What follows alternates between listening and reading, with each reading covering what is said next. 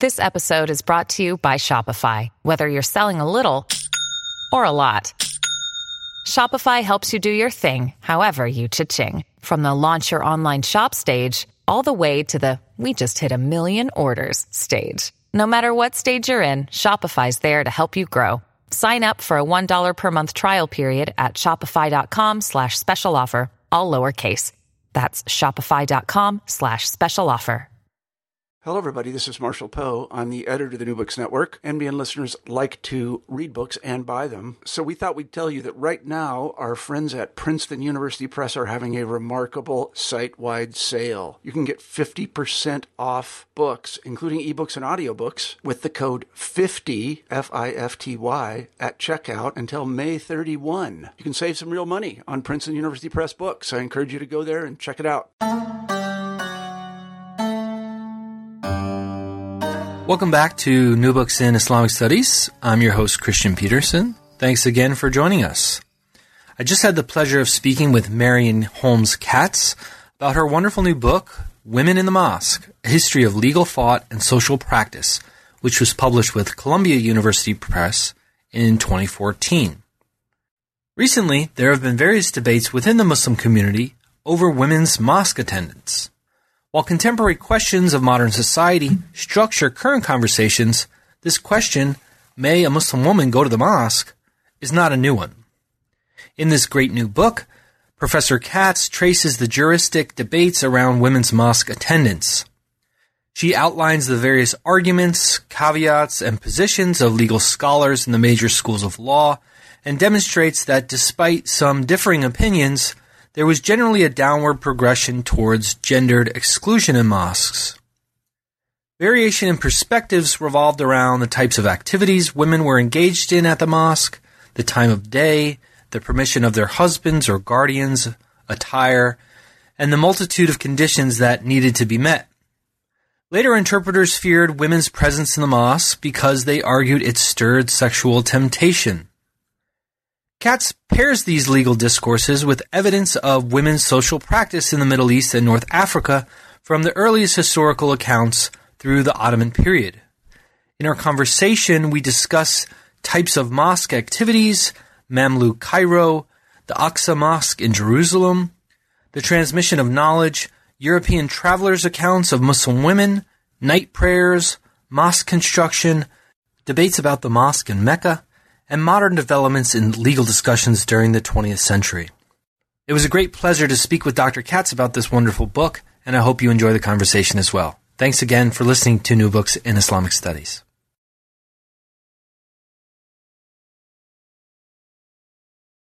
Welcome back to New Books in Islamic Studies. Today I have the great pleasure of speaking with Marion Katz about her wonderful new book, Women in the Mosque, A History of Legal Thought and Social Practice, which was published with Columbia University Press just recently in 2014.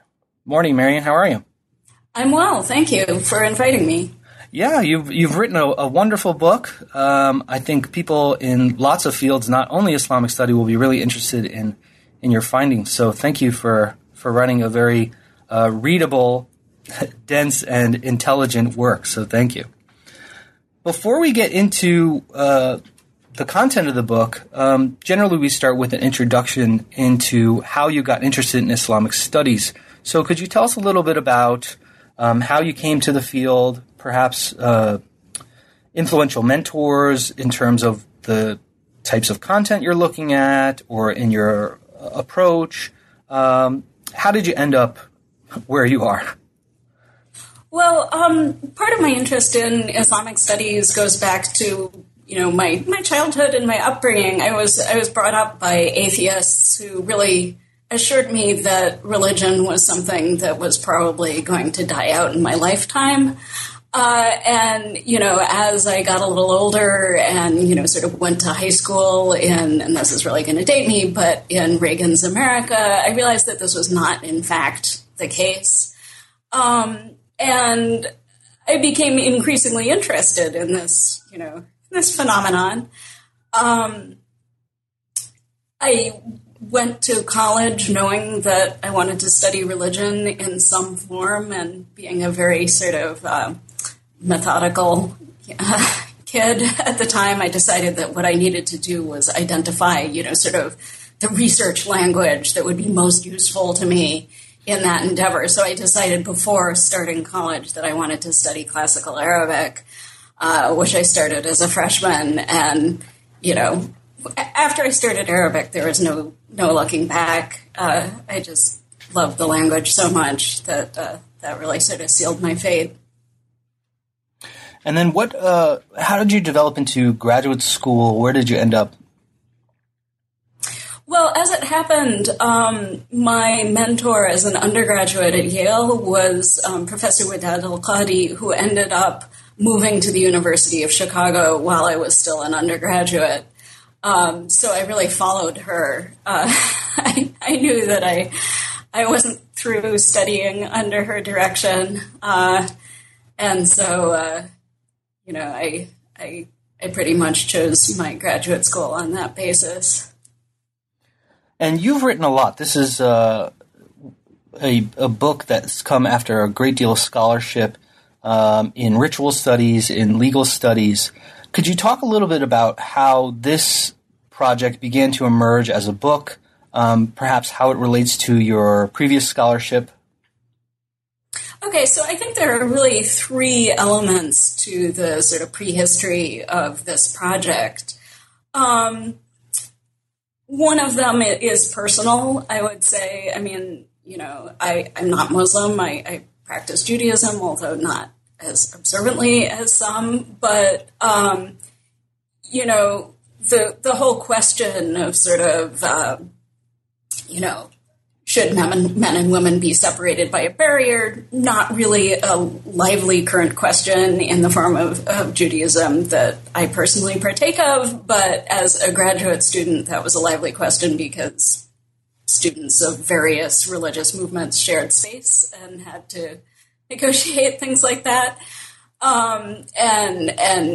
Sort of then as a young academic, one of the places that I taught, the synagogue that was available was Orthodox, and there was sort of separate seating. And I remember once going on a Friday night and finding I was alone in the women's section, and having the rabbi come and say, "Well, you're very welcome, but in fact, you're not gonna, you will in fact be alone."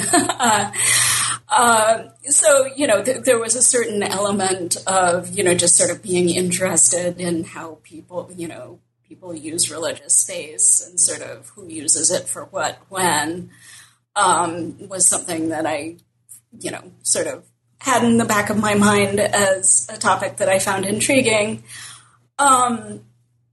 Another thing that led me to this project was a previous book that was on the celebration of the Prophet Muhammad's birthday, the Mawlid. And, when you look, and, this isn't, sort of some major theme in the pre-existing secondary literature, but one of the claims that one often encountered if you started looking around and sort of looking for explanations that had been advanced about the popularity of that kind of ritual practice among women, which, it's a documented fact that, Mawlid celebrations seem to have caught on among women quite early on and quite pervasively.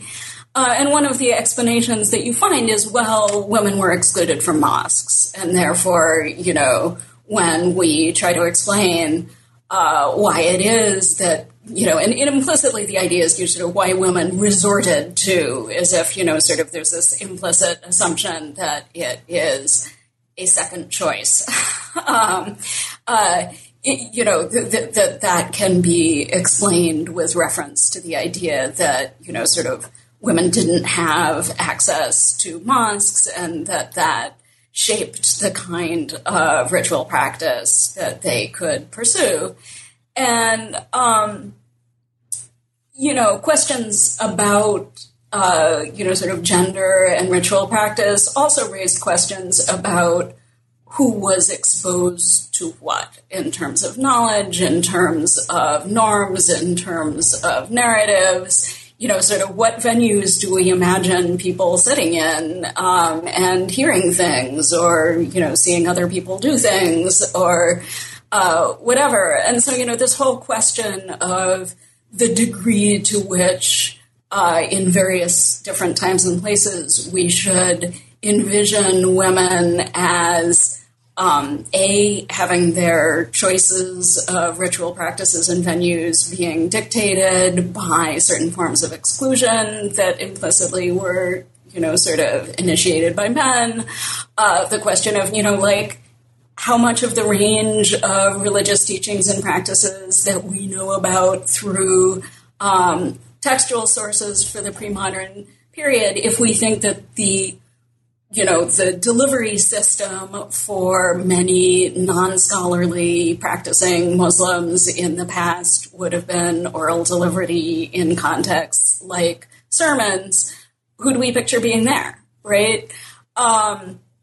So, that project that focused on the Mawlid really, sort of placed some questions in the back of my mind about, sort of to what extent the widespread assumption that women were excluded from mosques and that supposed fact could be used to explain other things about women's choices or default practices, religiously speaking. That was something that I wanted to look into. Another thing that led me into the book was that way back 10 years ago, I took part in a little conference that it was at Cardozo Law School I think it was Law, Tradition, and Reason. And the paper that I gave for that looked at a fatwa by Ibn Hajar al-Haytami, and it was, I now realize, something that I think was dealing with the event that's covered in Mecca, that's covered in, chapter 3 of this book. But he makes all these really interesting arguments about women's presence in mosques. And, I knew after writing about that specific fatwa that, there must be a bigger story there.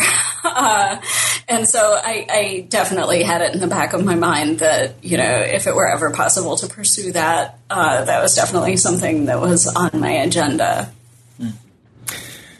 Now, you frame this in segments. Each chapter kind of does a different thing. And the first chapter focuses on the primary question of, may Muslim women go to the mosque, basically.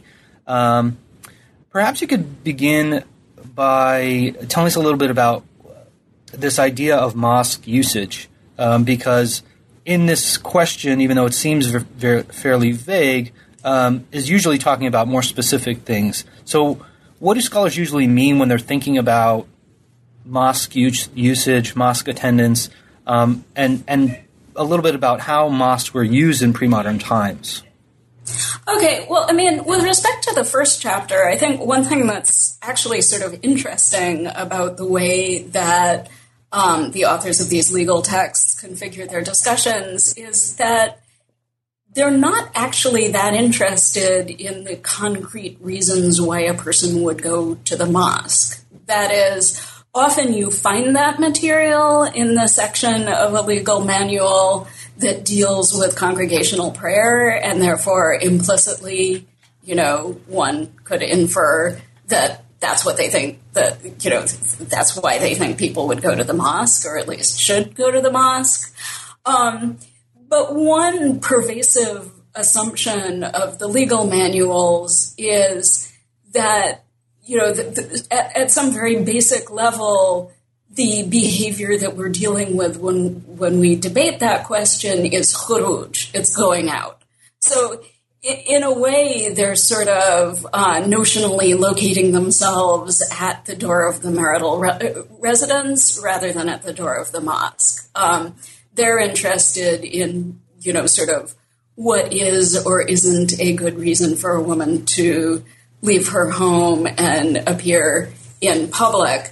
So there's, it's not that they don't at all deal with the question of what a woman actually does when she arrives if they proceed to contemplate the scenario of her actually going. I mean, there are discussions of the relative religious merit of prayers performed in different locations, for instance, or questions about,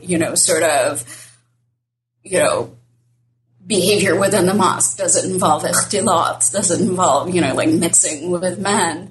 But those things, frankly, tend to come up, particularly the questions about sort of propriety and what actually happens during the mosque. Those tend to come up more in the other genres that are discussed a little more in Chapter 2, like treatises that are inveighing against bid'ah or religious innovations. So one thing that I thought was actually interesting was, the almost single-minded focus on the part of most of the legal manuals, not on the actual, sort of activities that would happen if a woman did go to the mosque, but around this sort of structural thing that they don't, completely examine, which is that, the question is, should the woman go out to do it in the first place? Yeah, and so just so listeners can get a feeling of how you approach the chapter, you look at the major schools of law and their various kind of trajectories over time. But in general, this idea of that women's mosque attendance is also tied very closely to their husbands' or guardians' opinions and thoughts. Where did legal scholars end up? Ultimately, this is a question of, did women have the right to attend the mosque, period? So what did people say about this? Well, that's actually interesting because the question of whether a woman should go to the mosque or, sort of where that activity falls on the, sort of five-level scale of legal normativity, is it forbidden? Is it repugnant? Is it neutral? Is it meritorious? Is it obligatory? The question of that and the question of, okay, if we feel either slightly or absolutely negative about a woman attending, who, if anyone, has the authority to forbid her? Those are actually somewhat separate questions. So, I mean, it's possible for someone to say either, I really think that a woman shouldn't go, but there are scenarios where no one can tell her not to, or to say, I really think that a woman should be allowed, but there is someone who, despite that, does have the authority to tell her not to. So, an example of, the sort of the previous case would be, say, Ibn Rushd the Elder, who, has a lot of reservations about many women, all but sort of the oldest subcategory, going to the mosque. But when he's trying to, think about, well, what was it that, say Malik was really talking about when he implicitly cited the Quran, the prophetic hadith, and said that, women shouldn't be prevented from going to the mosque. One of the ideas that comes up is, well, that's a general public prohibition, right? So, I mean, that the authorities can't prohibit a woman going from the mosque, but, it would be her husband or her guardian if she has one. The opposite of that would be the Maliki author whose work figures so centrally in the third chapter, who who is very, sort of negative about the idea that sort of women's going to the mosque has an inherently negative valence. He doesn't believe that. He thinks that women should be allowed to go to the mosque, and he's very negative about the idea of the authorities preventing women from going to the mosque. But, he's very, very clear about the fact that if the mosque was empty of women because their husbands were forgiving them, he would be totally okay with that, because that's the proper authority structure of, marriage and of the family. So, like in a lot of ways, those two things maybe aren't opposites, but similar to each other, but the emphasis is pretty different. Yeah. I'm not sure if I completely answered. No, that's great. And you kind of pointed to another question that seems to arise for all these legal scholars, despite their school, is how we categorize women. They don't take this in a monolithic way, and one of the factors that seems to be determinant in how they position themselves is age. So can you talk a little bit about how age, older and younger women, are thought about in these legal texts? Yeah, absolutely. One of the things that I found really sort of surprising about the material that is relevant to this question, particularly in, sort of the earliest legal sources or the opinions that are attributed to, really early authorities, is the degree to which, sort of, should a woman go to the mosque or may a woman go to the mosque isn't really a well-formed question. In other words, sometimes the question is itself framed in a way that differentiates among different categories of women whose existence and relevance isn't examined or problematized. It's just asserted and implied to be a shared understanding. Or sometimes somebody asks about women, in one of these early sources, and the response is then modulated in terms of this, sort of terminology of age cohorts, right? Sometimes the distinction might not be, exclusively according to age. So, for instance, a very early Hijazi scholar is asked, clearly sort of, as part of a reflection on, sort of whether the Quranic statement that when you hear the call to prayer on Friday, you should go, does that include women? Are women among the addressees? And, this early Meccan scholar differentiates in his answer between women who will go out during the daytime and women who don't, right? And I think, sort of bringing other sources to bear on that reflects what I believe was apparently an actual Hijazi social practice of, women with certain claims to status secluding themselves during the daylight hours as a modesty practice, as a sort of probably status-enhancing modesty practice. But so, the question with respect to all of these age distinctions, and I should say, this probably does not come as a surprise, but the distinction is between greater restrictions on the mobility and visibility of the sort of nubile, marriageable young woman and loosening, sort of loosening restrictions, sort of more acceptance of mobility and visibility and interaction with men on the part of more mature or indeed elderly women. And,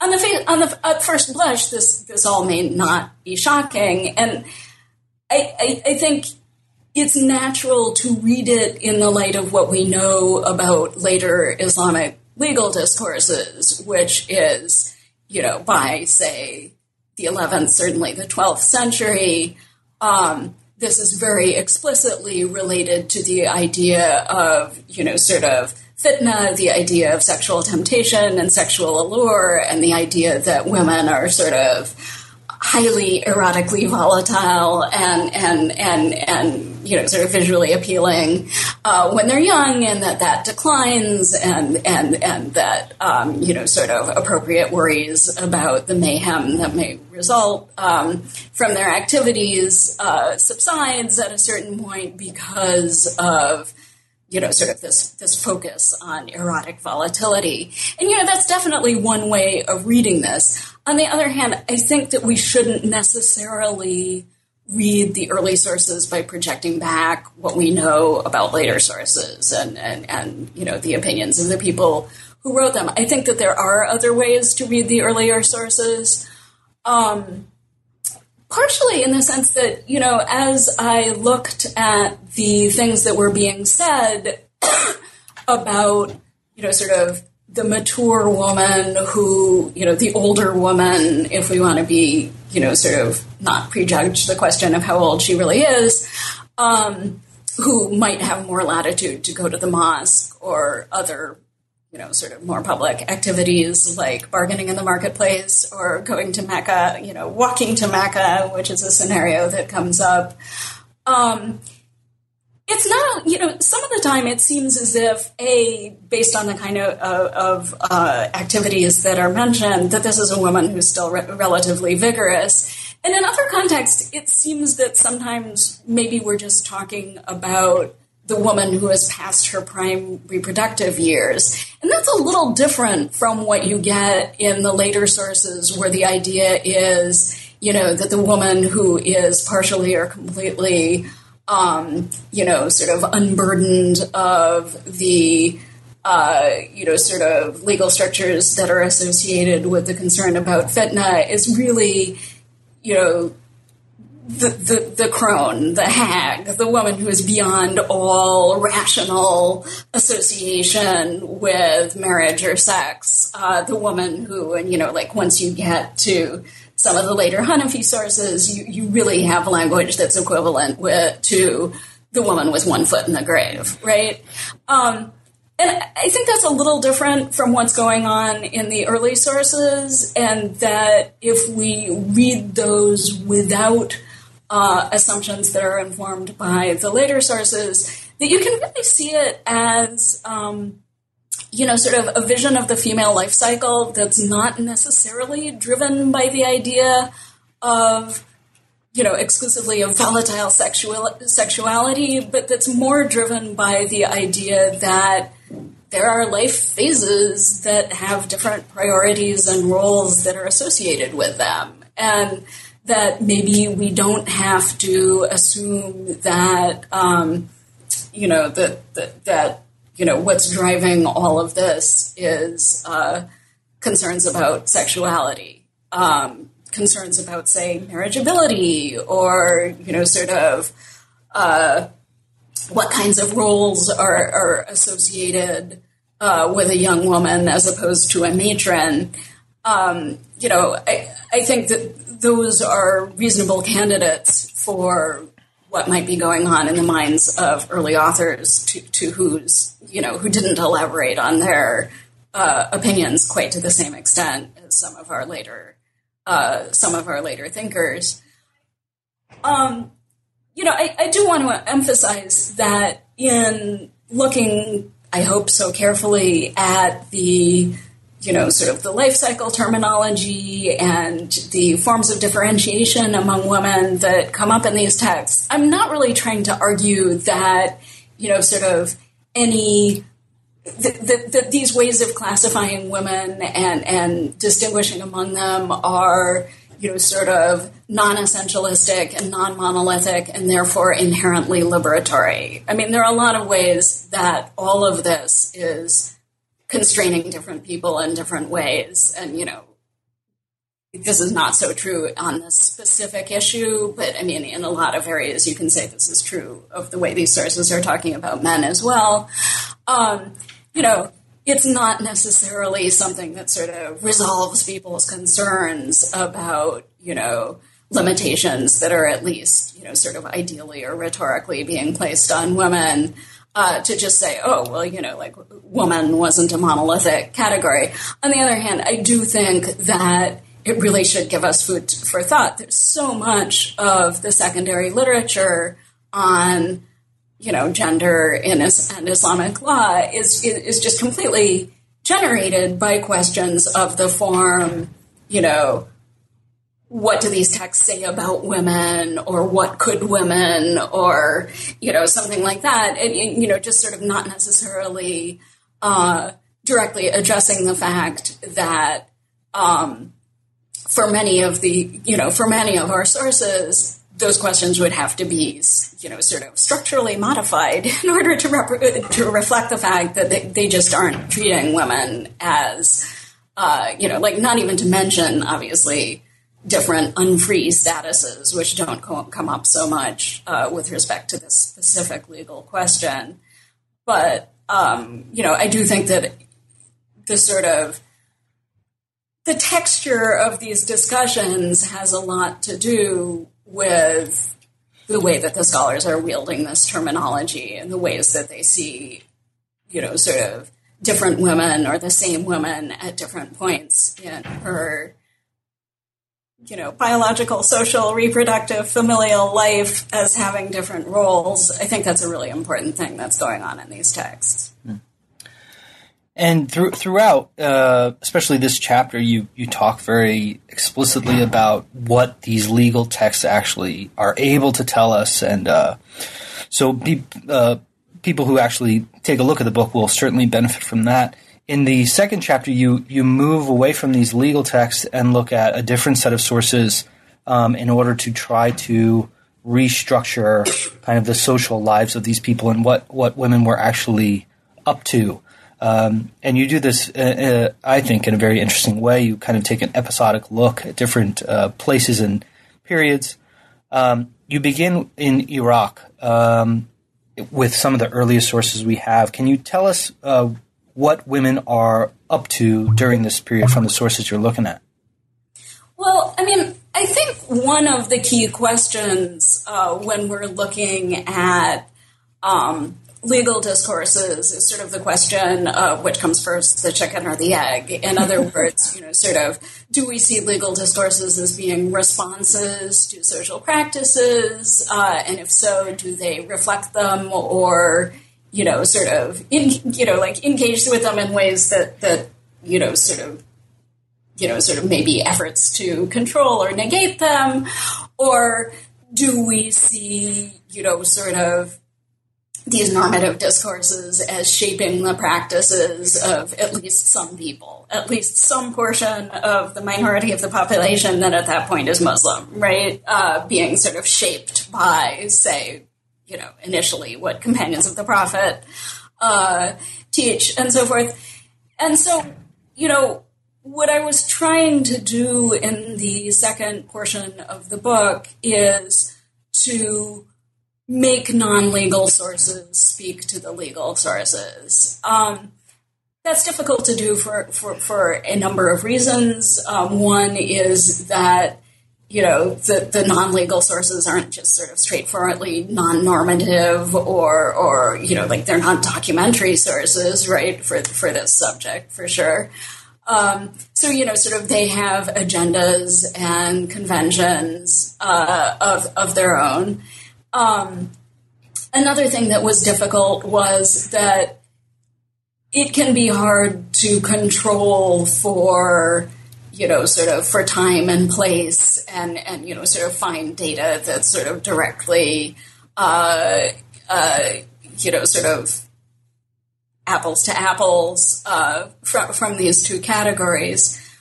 One of the things that I thought was interesting, you raised the question about early Iraq, is that to the extent the fragmentary data that I was able to come up with gives a picture of actual practice, it's not one that really corresponds to the image that we would get from looking at the opinions that are attributed to early Iraqi authorities on a legal level. In other words, that if you juxtapose the two and give a certain amount of credence to each of them, and obviously there's a discussion one could have around that, but the inference that one might draw is less that law described and formalized practice, or that practice resulted from adherence to the law, than an image of, the people who, at least retrospectively, are taken as legal authorities, sort of,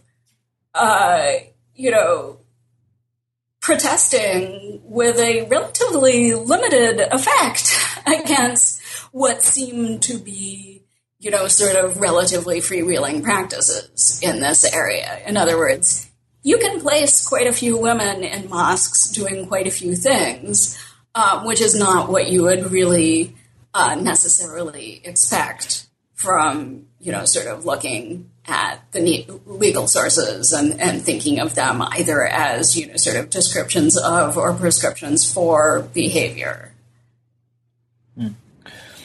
Some of these other snippets that you're looking at are taking on this debate in different ways. So in Spain and North Africa, we have mosque construction, debates about where women are positioned in these new institutions, shaping the debate. What are some of the concerns about women's presence in the mosque that are going on in this conversation? Well, I think one of the things that's interesting about the Maliki discussion is that, in at least some cases, you get a bit of a tension between, on the one hand, the idea that sort of architecturally distinct space that would be visually separate for women in mosques is a good thing, that, sort of has a long heritage in either Maliki areas or in some cases areas that would later be predominantly Maliki.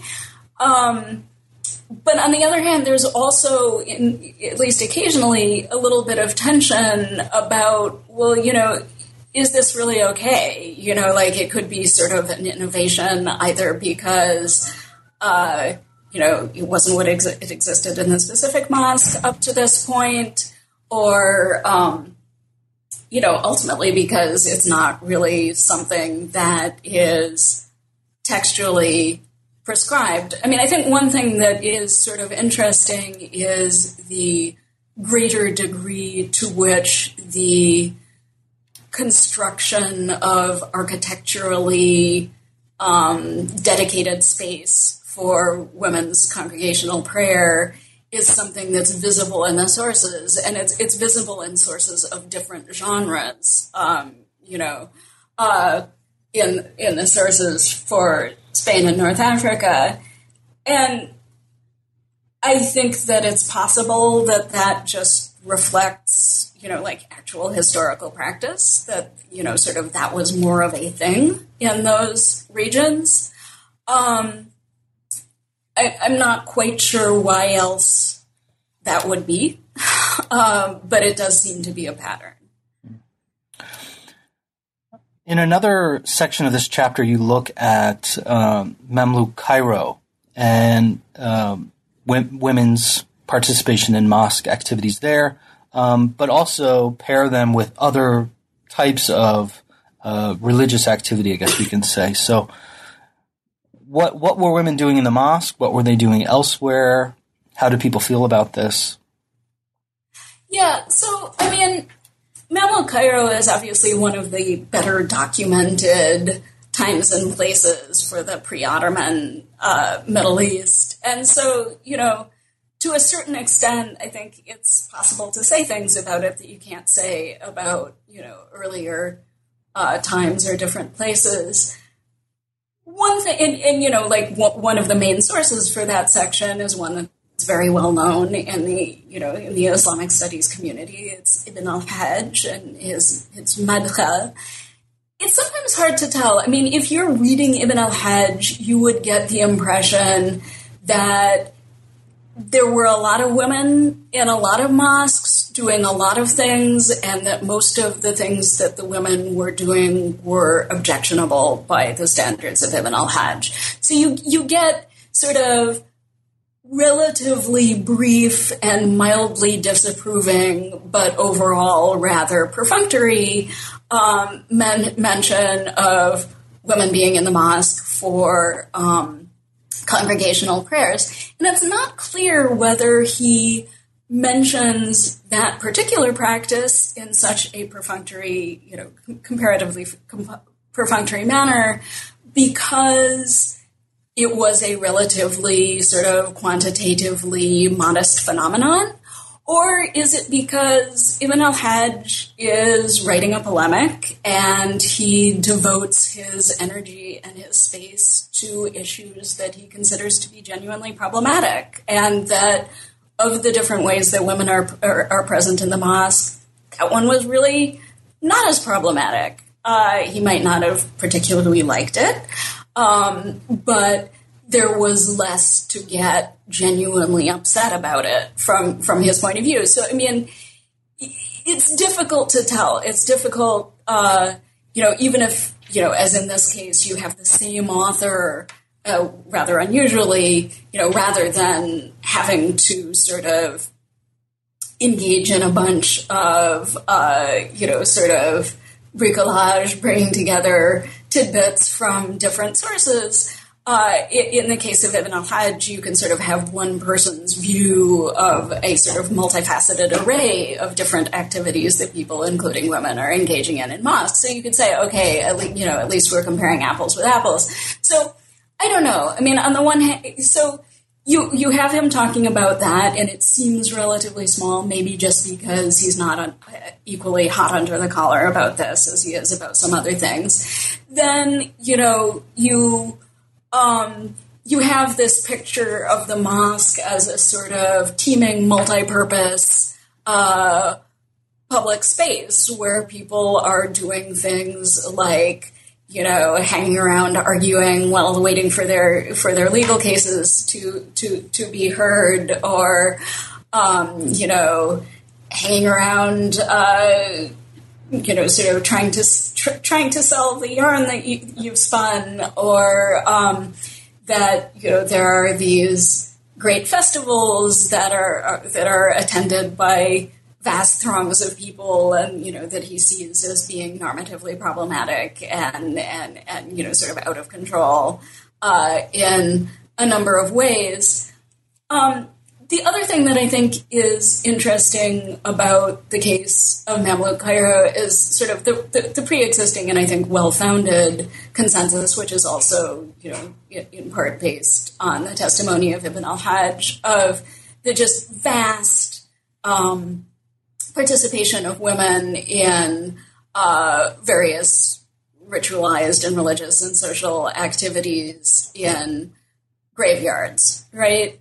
And it's really hard to know. I mean, I am not completely convinced by the sort of conventional explanation that, sort of women did this because those spaces weren't very controllable, right? And, that may be true in some ways. Obviously, sort of going out to the Qarafa is, for many people, sort of a real outing. And, Ibn al-Hajj goes into detail about, women sort of getting felt up by the donkey driver and stuff like that.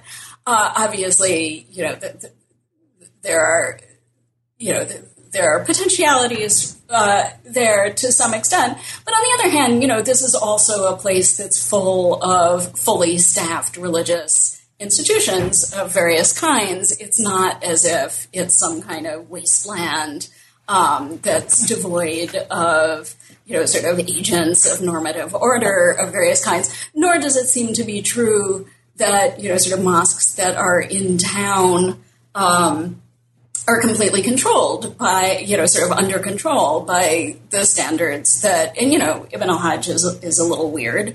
But I mean, it does seem that particularly on occasions that, sort of were the focus of a lot of popular devotion, it was almost equally possible for the scene to be rather wild in a mosque. in town. So, like, I'm not sure that we can necessarily see women's choices as being sort of defaults that they resorted to because their physical presence and their religious attention migrated to the margins and the interstices of male normative control. I think we have to attribute some of the distribution of women's religious activities to, sort of what their interests and objectives as women and as Muslims were. I mean, sort of the ways in which, say, their activities in graveyards might have reflected their, sort of cultivation of family ties that included both the living and the dead, and sort of their concerns about family and life cycle and so forth. I think we need to take that into account as well. The legal literature, like the legal manuals, maybe it's just a convention. They tend to really address the question of, can a woman go to the mosque, or should a woman go to the mosque? And they, sort of the implicit model is that going to the mosque is a female objective, and the possibility of controlling or denying that desire is a male prerogative. And so it doesn't really, the legal literature is not, other than sometimes raising the question of comparative merit of acts of prayer, it doesn't really, sort of raise for us the question of, like, going to the mosque or what, and, sort of why would a woman prefer one of any of the given options, right? So I think Mamluk Cairo is sort of an interesting context for asking that question. You give us a few other examples in this chapter, which we won't have time to cover, but the section you have on kind of the Ottoman period, I think, is really interesting because you're looking at European traveler accounts. So what did non-Muslim sources tell us about women's activity in the mosque? Well, I mean, I think that there are several ways in which the travelers' accounts from the Ottoman period are interesting. I mean, obviously, this is one of the primary areas of the book where, I'm just very upfront about the fact that my conclusions are provisional. Information about women's presence or absence in or from mosques is sort of everywhere and nowhere. The reason that I ventured to do it was because, unlike a lot of areas where, sort of outsider testimonies, anecdotal outsider testimonies of that kind could just be, are likely to be completely rendered obsolete by information from the Ottoman archives. This is the kind of thing that's really unlikely to have, women's attendance at mosques is unlikely to have generated any sort of systematic documentation that, sort of could give us I suspect that could give us a comprehensive view. Maybe an Ottomanist will later prove me wrong on this, and that would be fascinating.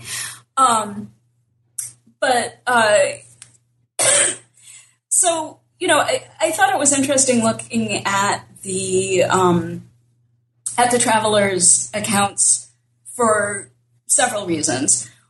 One is that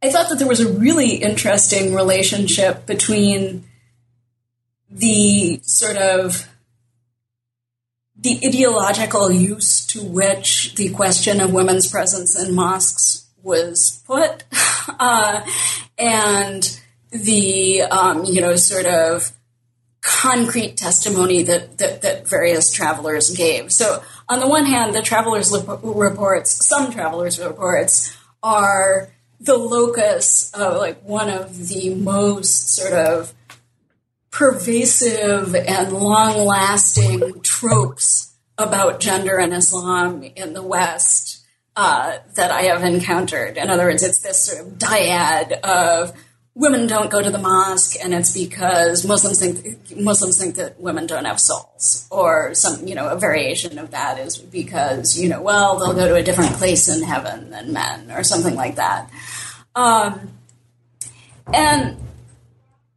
So on the one hand, the Travelers' reports are, sort of as a genre very closely related to that. And that becomes a real factor. I mean,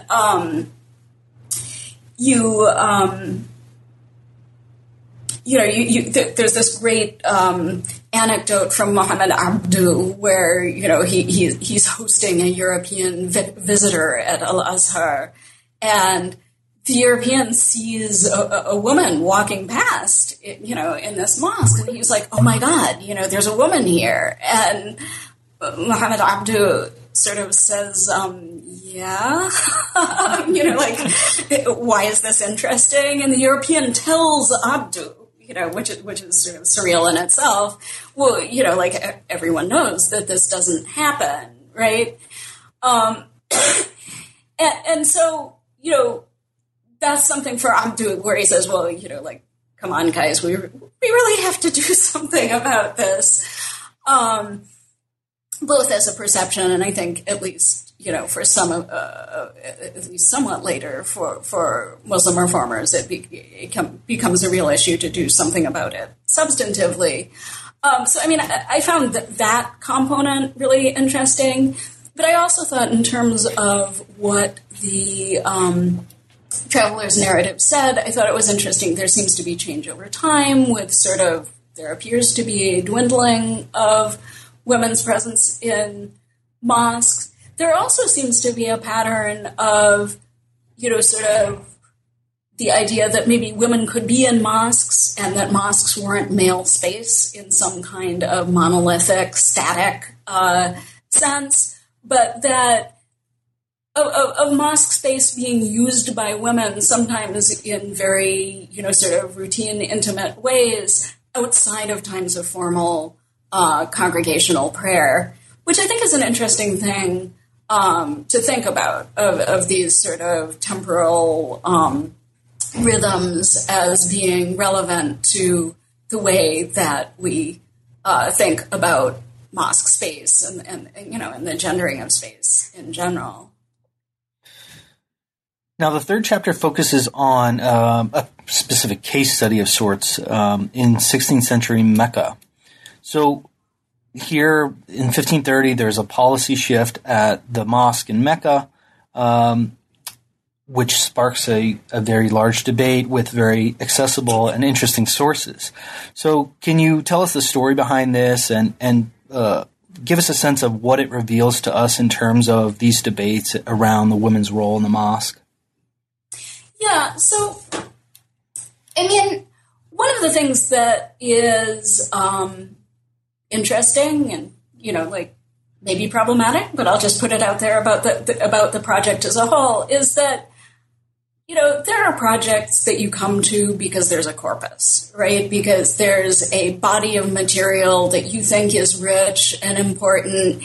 And, maybe you start with that corpus and you decide, what's the question that this best illuminates, right?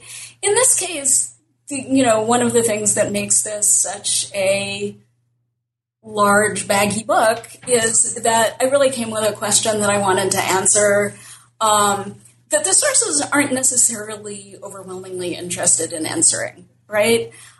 Which resulted in consulting a lot of sources and bringing together, small pieces of information from a lot of different places in order to attempt to create a sort of bigger mosaic that, even if it's, hard to put together all the details, that maybe on a macro level, one can see, coherence and patterns over time. And in this particular case, this is something where I got to turn that around, right? That it's a case where, and it really brought me back to one of the things that had,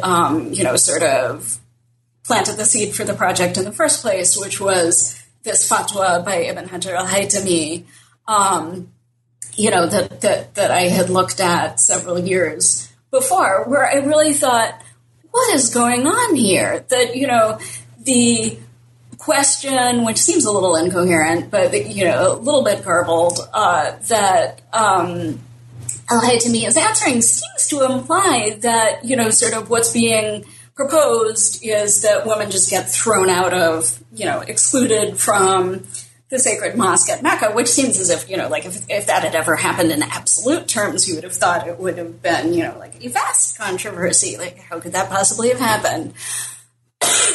So, I knew that I was on the lookout for something in that time and place, right? So the origin of that chapter is that, when I was reading through a huge index, of manuscripts, I found this title that is incredibly generic and not very interesting sounding, about, that implies that the work is about women circumambulating the Kaaba after the evening prayer, which itself does not seem, like necessarily spellbinding. But it made me think, wait, right time, right place, right general question, could this relate to this, whatever it is that Al-Haytami is responding to, something happened. Could this be something? So I was really shocked when I actually, when I went to Dar al-Kutub and, I requested that manuscript, and I guess I hadn't looked at the number of folios, but like when they gave it to me, and I realized just from the weight of the microfilm that, oh my God, this thing is huge. It turned out to be this really long, passionate work. And obviously there are some ways in which the issue, so the precise issue turned out to be, and this sort of resolves the, or at least partially resolves the question of, was this not preventing women from completing their Hajj pilgrimages or whatever, that what was at stake was excluding women from the mosque from after the last prayer in the evening until right before the dawn prayer the following day. So, I mean, it was, just sort of the heart of the night, that women would have been excluded. And, it seems to have been a short-lived initiative, and one that, sort of really did not long survive critical scrutiny, or the social pressures that sort of resulted from attempting to execute it. But, despite the fact that there are things that are obviously very specific about the mosque at Mecca, and that the question of circumambulation of the Kaaba obviously doesn't apply to other mosques, the author of this manuscript, who's a Maliki called Ibn Abd al-Ghaffar, he really, he takes it as an opportunity to really go into what I think is unprecedented depth on the whole question of women's access to mosques. And I think that, one of the things that's really interesting about it, and I think there may be people who would disagree, but I mean, I think that there's a sense in which, like, obviously he does not have a concept of gender in, sort of the modern sense, but there is a very concrete way in which, for him, this is about women and the treatment of women. And, he goes as far as to accuse his opponents, in other words, those who supported this measure limiting women's access, for certain hours of the night. He goes so far as to accuse them of really not liking women very much. And, the theme of, sort of the theme of the treatment of gender starts as early as the Hamdulillah, the praise of God, that conventionally opens any Muslim work of literature, where he basically starts out by praising God, who, sort of made the Kaaba a resort for everyone, including men and women and free people and slaves, this whole question. And one of his themes, which I found completely fascinating in view of the legal discussions that in so many ways had revolved around the question of, distinctions among women, either in terms of age cohorts, particularly in the early sources, or in terms of when you're looking at somewhat later sources that are particularly associated with, scholars who specialize in hadith or jurists who are also muhaddithun. You have distinctions being made among women according to their their behavior and sort of their dress and comportment. And one of the themes that comes up in this really passionate and sustained polemic against this temporary limitation of women's access to the mosque is he coins, as far as I can tell, this term ta'mim, generalization, which is generalizing to all women the strictures that should rightly only apply to some of them, right? And I find that really fascinating, that he is essentially making explicit the question of whether women are a monolithic category, and his answer is really no. And in that case, the implications of it are pretty concrete, that, he really believes that you can't just, sort of impose limitations on all women as a group without proper distinctions among them. So that was something that I really found, sort of quite compelling. In the final chapter, you look at modern developments in these legal discussions, primarily the 20th century. Do we find new positions? Are there shifting attitudes towards women's mosque access during this period? Or what are people saying about it during this time? Well, one of the things I found most interesting about this is, I think that, a lot of people would be able to say, even off the top of their heads, that, when you get to, say, the turn of the 20th century, that you have really influential voices being raised in places like Egypt and Syria by Muslim reformers that are much more affirmative in terms of women's mosque attendance, right? And one of the things that I found very interesting when I started looking at those sources is that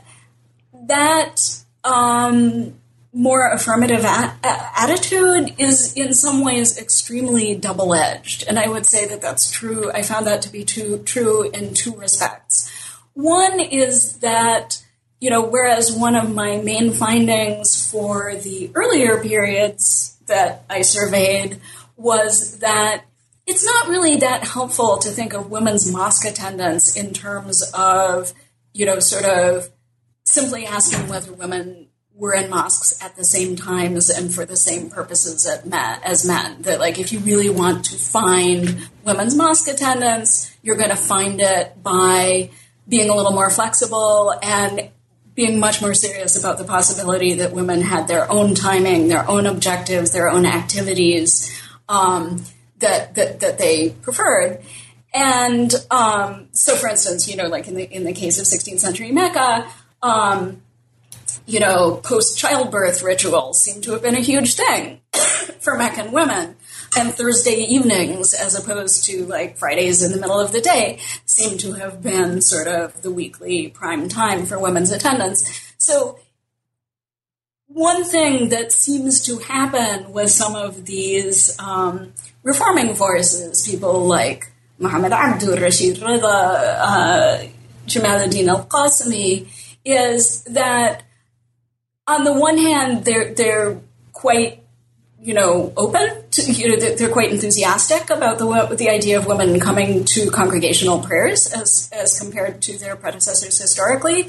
But they're also quite interested in suppressing the kinds of specifically women's rituals or practices or visitations that already existed. So they want women in mosques, but not unconditionally. They want them there on their terms, which I don't want to make normative statements on behalf of Muslims.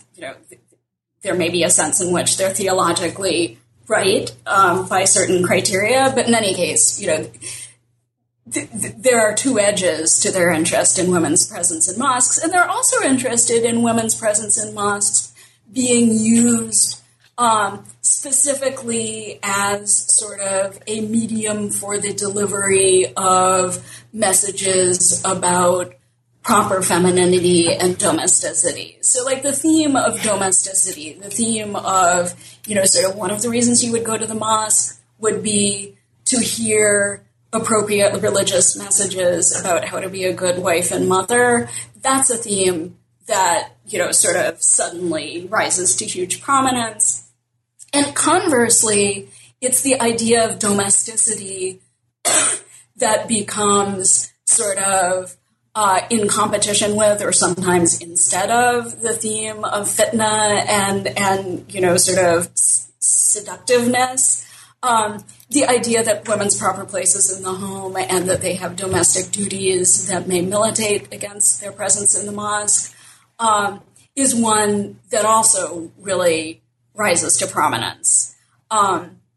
So that whole theme is quite new and striking. It's not that it never comes up. Okay, so you can go back and to whatever the 12th century, and someone like al-Kasani in the Hanafi school, which technically doesn't believe that women have to do housework, or that wives do as part of the marital bargain. Will say, one of the reasons that women can't go to Friday prayers is because they're busy serving their husbands. But that's relatively marginal as a form of logic in the pre-modern period, and then it becomes huge in the 20th century. Well, Mary, this really is an excellent book. It's written very clearly and in an engaging style, so appreciate that. We, of course, didn't have time to go into everything, but we've really talked for a long time, so I don't want to take up much more of your time, but we would love to hear about what you're working on now, what publications you might have coming out in the future. Well, thanks.